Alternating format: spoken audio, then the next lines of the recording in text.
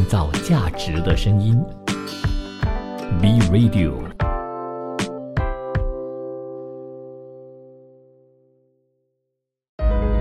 聆听世界的声音，观察全球的变化。世界72小时。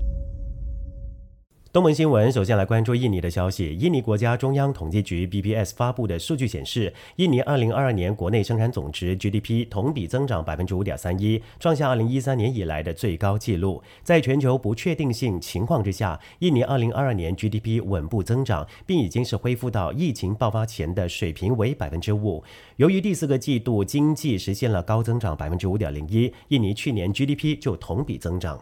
在生产方面，2022年经济增长最快的是运输和仓储业，同比增长 19.87%， 其次是住宿和餐饮供应业，同比增长 11.97%， 其他服务业同比增长 9.47%。 此外，占主导地位的加工业同比增长 4.89%， 农林渔业和批发零售业、汽车摩托车修理业分别增长 2.25% 和 5.52%。 得益于社会流动增加以及外国游客和国内游客人数的上升，运输和仓储业务领域以及住宿和餐饮业务增长最快。然而，主导经济增长 1.01% 的加工业依然是低于国民经济增长。在支出方面，商品和服务出口增长最快，同比增长 16.28%， 这是由意外收入所推动。进口同比增长 14.75%， 由资本货物和原材料进口增加所推动。为家庭服务的非营利机构的消费同比增长 5.64%，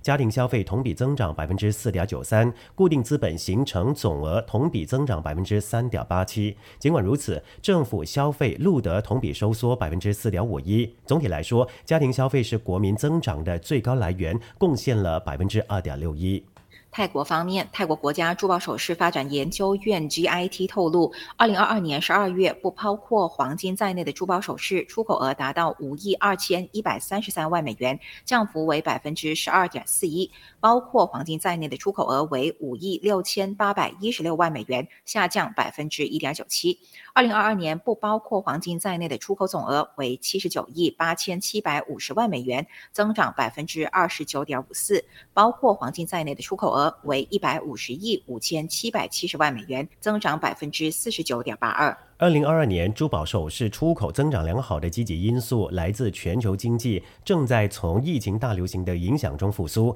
主要贸易伙伴将政策调整至回归正常，使得经济活动恢复正常运转，全球生产以及消费者的购买力不断的增加。来到年中，国际间的旅行有所放松，使得游客人数增加，也促使更多支出花费，同时也得益于泰铢贬值，帮助了提升泰国的竞争力。2022年增长良好的主要出口市场包括了美国增长 21.51%， 印度增长幅度为 74.38%， 香港增长 16.26%， 德国上扬 1.03%， 英国攀升 30.79%， 新加坡增长 142.93%， 瑞士成长 79.8%， 比利时增长 31.13%， 阿拉伯联合大公国增长 27.96%， 日本上升 4.44%。 出口量增加的主要产品包括了金饰增加 45.18%， 银饰增加 1.18%， 铂金首饰增加 9.72%， 钻石增加 1.99%， 人造珠宝增加 17.32%， 以及黄金增加 82.03%。2023年的出口趋势还是必须留意长期存在的地缘政治冲突、能源价格问题。许多国家依然是居高不下的通货膨胀率以及不断上升的利率，而这些都是拖累经济增长的因素。自2022年最后一个季度开始，这些因素变得明晰，同时预计将会在2023年变得更加的明晰。无论是美国经济还是欧盟的经济，都面临陷入衰退的风险。但是与此同时，包括了中国、日本、印度和东盟在内的亚洲市场将会继续保持良好的增长趋势。下来把焦点转向越南，越南工贸部预期2023年出口与2022年相比只是增长 6% 左右。2022年全国的出口额达到3713亿美元，相比2021年增长 10.5%。预计2022 2023年出口和2022年相比只是增长 6% 左右，达到3930亿到3940亿美元。货物的出口额比2022年只是增加220亿美元。世界需求下降是2023年越南出口面临的最大挑战以及困难，因此2023年出口增长将依赖于俄乌冲突的演变。世界上这个进口规模大的市场呢，抑制通胀情况和经济演变。尽管如此，各项贸易协定呢继续实施，减税路线图、引进内资和外资等等积极因素将会成为出口的动力。越南企业积极发挥主动性、创造性，寻找新的市场，开发来自各项自贸协定的优势等等。依然有越南方面的消息，越南航空局透露2023年1月份全国各家航空港的旅客吞吐量超过了980万人次，比2022年的12月增长 13.8%， 其中外国旅客达到230万人次，比2022年12月增长 10%，国内旅客达到750万人次，增长 15%。 越南各家航空公司的客运量485万人次，比2022年12月增长 13.4%， 外国旅客110万人次，增长 8.5%， 国内旅客375万人次，增长 15%。 关于货运量，2023年1月份各家航空港货运量达到 11.2 万吨，比2022年12月增长 11.6%， 国际货运量 8.3 万吨，增长 10%。至于国内的货运量呢，则达到 2.9 万吨，增长 16.6%。 春节假期7天之内呢，各家航空港航班量13000班次，比2022年春节假期增长 39%， 旅客吞吐量190万人次以上，增长 58%， 货物吞吐量超过760万吨，下降 11.6%。 越南各家航空公司客运量超过了96万7千人次，货运量1550吨，比2022年春节假期分别增长 60.7% 以及 28.4%。 快速关注柬埔寨的旅游业，由于全球不稳定的因素影响入境外国游客人数，柬埔寨政府决定继续延长暹粒省酒店、客栈和旅行社税务减免的优惠期，为期3个月。在优惠期间，也就是1月1号到3月31号，将会获准免纳各类的税务，包括了增值税和利润税，但还是有义务要进行月度和年度税务的申报。我们休息一会儿，稍后回来，我们一起来关注国际新闻。创造价值的声音 ，B Radio。国际新闻首先有美联储的消息。北京时间星期四凌晨3点30分，美联储主席鲍威尔举行新闻发布会，对后续的货币政策给出最新指引，与市场预期一致。鲍威尔继续强调加息事业仍未完成。对于本周继续加息25个基点的决策，鲍威尔也表示，在接连2次 FOMC 的会议上放慢加息步伐，将会帮助美联储更好地评估实现政策目标的情况。进一步加息也将帮助实现限制性的货币政策立场。他也强调，历史强烈警告不能过早的放松货币政策，美联储将维持目前的举措，一直到实现 2% 通胀目标。鲍威尔表示，在去年12月的经济预期中， FOMC 委员们的平均预期是本轮加息终点将会在 5% 到 5.25% 之间。 FED 要到下个月的会议呢才会更新点阵图，现在只能说继续加息是实现通胀目标的合适举措。目前美联储并没有决定中值利率到底会在哪里，要管理加息不足的风险是非常困难的。如果6到9个月后发现加息不够，到时可能会出现通胀预期的风险。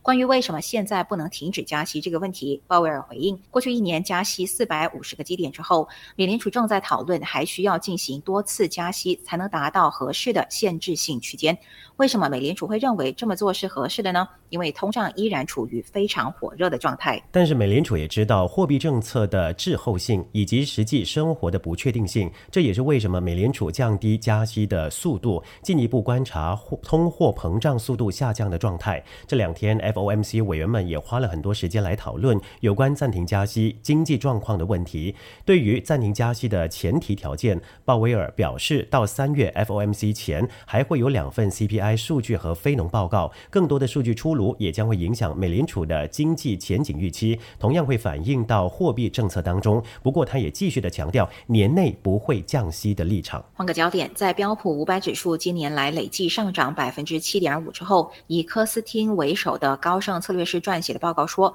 美股已经准确反映经济成长优于预期的迹象，以及债券殖利率下滑的态势。与此同时，估值变高、企业获利失色以及利率攀升，意味着美股几乎没有进一步上涨的空间。这一点也获得摩根士丹利首席政策策略师威尔森的认同。科斯汀认为，美股缴出2008年以来最糟糕表现以后，又将迎来艰难的一年。威尔森也在报告里说，尽管投资人情绪改善，但他并不认为10月低点以来的反弹代表新一轮的牛市。根据科斯汀，美股的替代品，比如现金、信贷和非美国股票等等，现在更具有吸引力。摩根大通策略师也在星期一的报告当中表示，在国内估值变高的情况之下，国际市场比美国有趣得多。另外，高盛经济学家海济斯的团队下调未来12个月美国经济衰退的几率，由 35% 降到 25%。上个月彭博资讯访调经济学家的结果显示，衰退的可能性是 65%。海济斯表示，劳动市场持续走强和企业调查结果改善表明，近期经济下滑的风险已经显著降低。上周公布的美国1月新增就业人数超过50万，远优于预期。高盛还指出，通膨快速的放缓，薪资增速正朝着跟美联储 2% 通膨目标相容水准回落。其他主要经济体的成长速度高于预期，也有利于美国。该银行预期欧元区能够避免衰退，以及中国大陆经济有望迅速的反弹。海济斯说，这支持了美联储有关经济软着陆可以实现的观点，也支持美联储在3月以及5月的会议各升息一码。德国方面，德国联邦统计局公布初步统计数据显示，经价格调整之后，2022年德国国内生产总值 GDP 比上一年实际增长 1.9%。该局表示，尽管遭遇诸多挑战，德国经济2022年依然实现复苏，与新冠疫情爆发前的2019年相比，增长了 0.7%。2022年德国整体经济形势主要受到乌克兰危机的影响，出现能源价格大幅上涨的后果。此外，还受到材料和运输瓶颈加剧，食品价格大幅上涨，技术工人短缺，以及尽管已经出现缓解，但是依然持续的新冠疫情的影响。2022年德国服务业和制造业实现增长，但是建筑业受到原材料以及熟练劳动力短缺、建筑成本高昂等等因素影响，出现了下滑。此外，私人消费支出是2022年德国经济增长的最重要驱动力。对此有分析就说，2022年德国经济能够顺利的保持正增长，是多重因素交织的结果，其中包括了气候变化等等客观因素，也包括了德国政府推出的纾困措施，以及自身较强的经济韧性等等。一方面，包括德国在内的欧洲国家今年普遍遇到暖冬，致使能源需求意外减少，而且能源价格不断下滑。自去年圣诞节以来，德国的气温逐渐升高，与历年的冬季气温相比属于反常。由于天气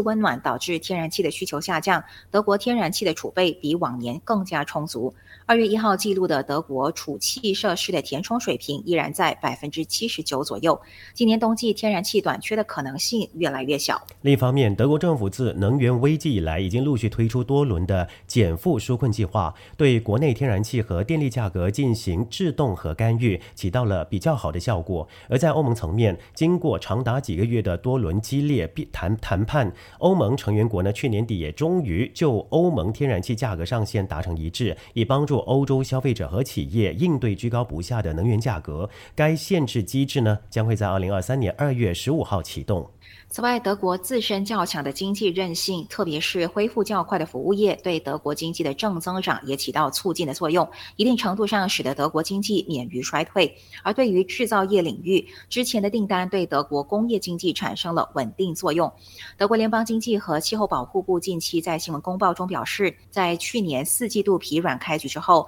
，2022年11月份开始，德国工业产出趋于稳定，商业情绪有所好转，预计材料短缺的逐步缓解，将会进一步推动未来几个月的工业活动。步入2023年，作为欧元区的最大经济体，德国是否会陷入经济衰退备受瞩目。一份报告指出，德国政府对2023年的经济预测要好于秋季的预测。报告认为，由于能源价格冲击以及利率影响，德国今年经济将会放缓，但依然能够实现 0.2% 的经济增长，而此前的预测为德国今年 GDP 将会下降 0.4%。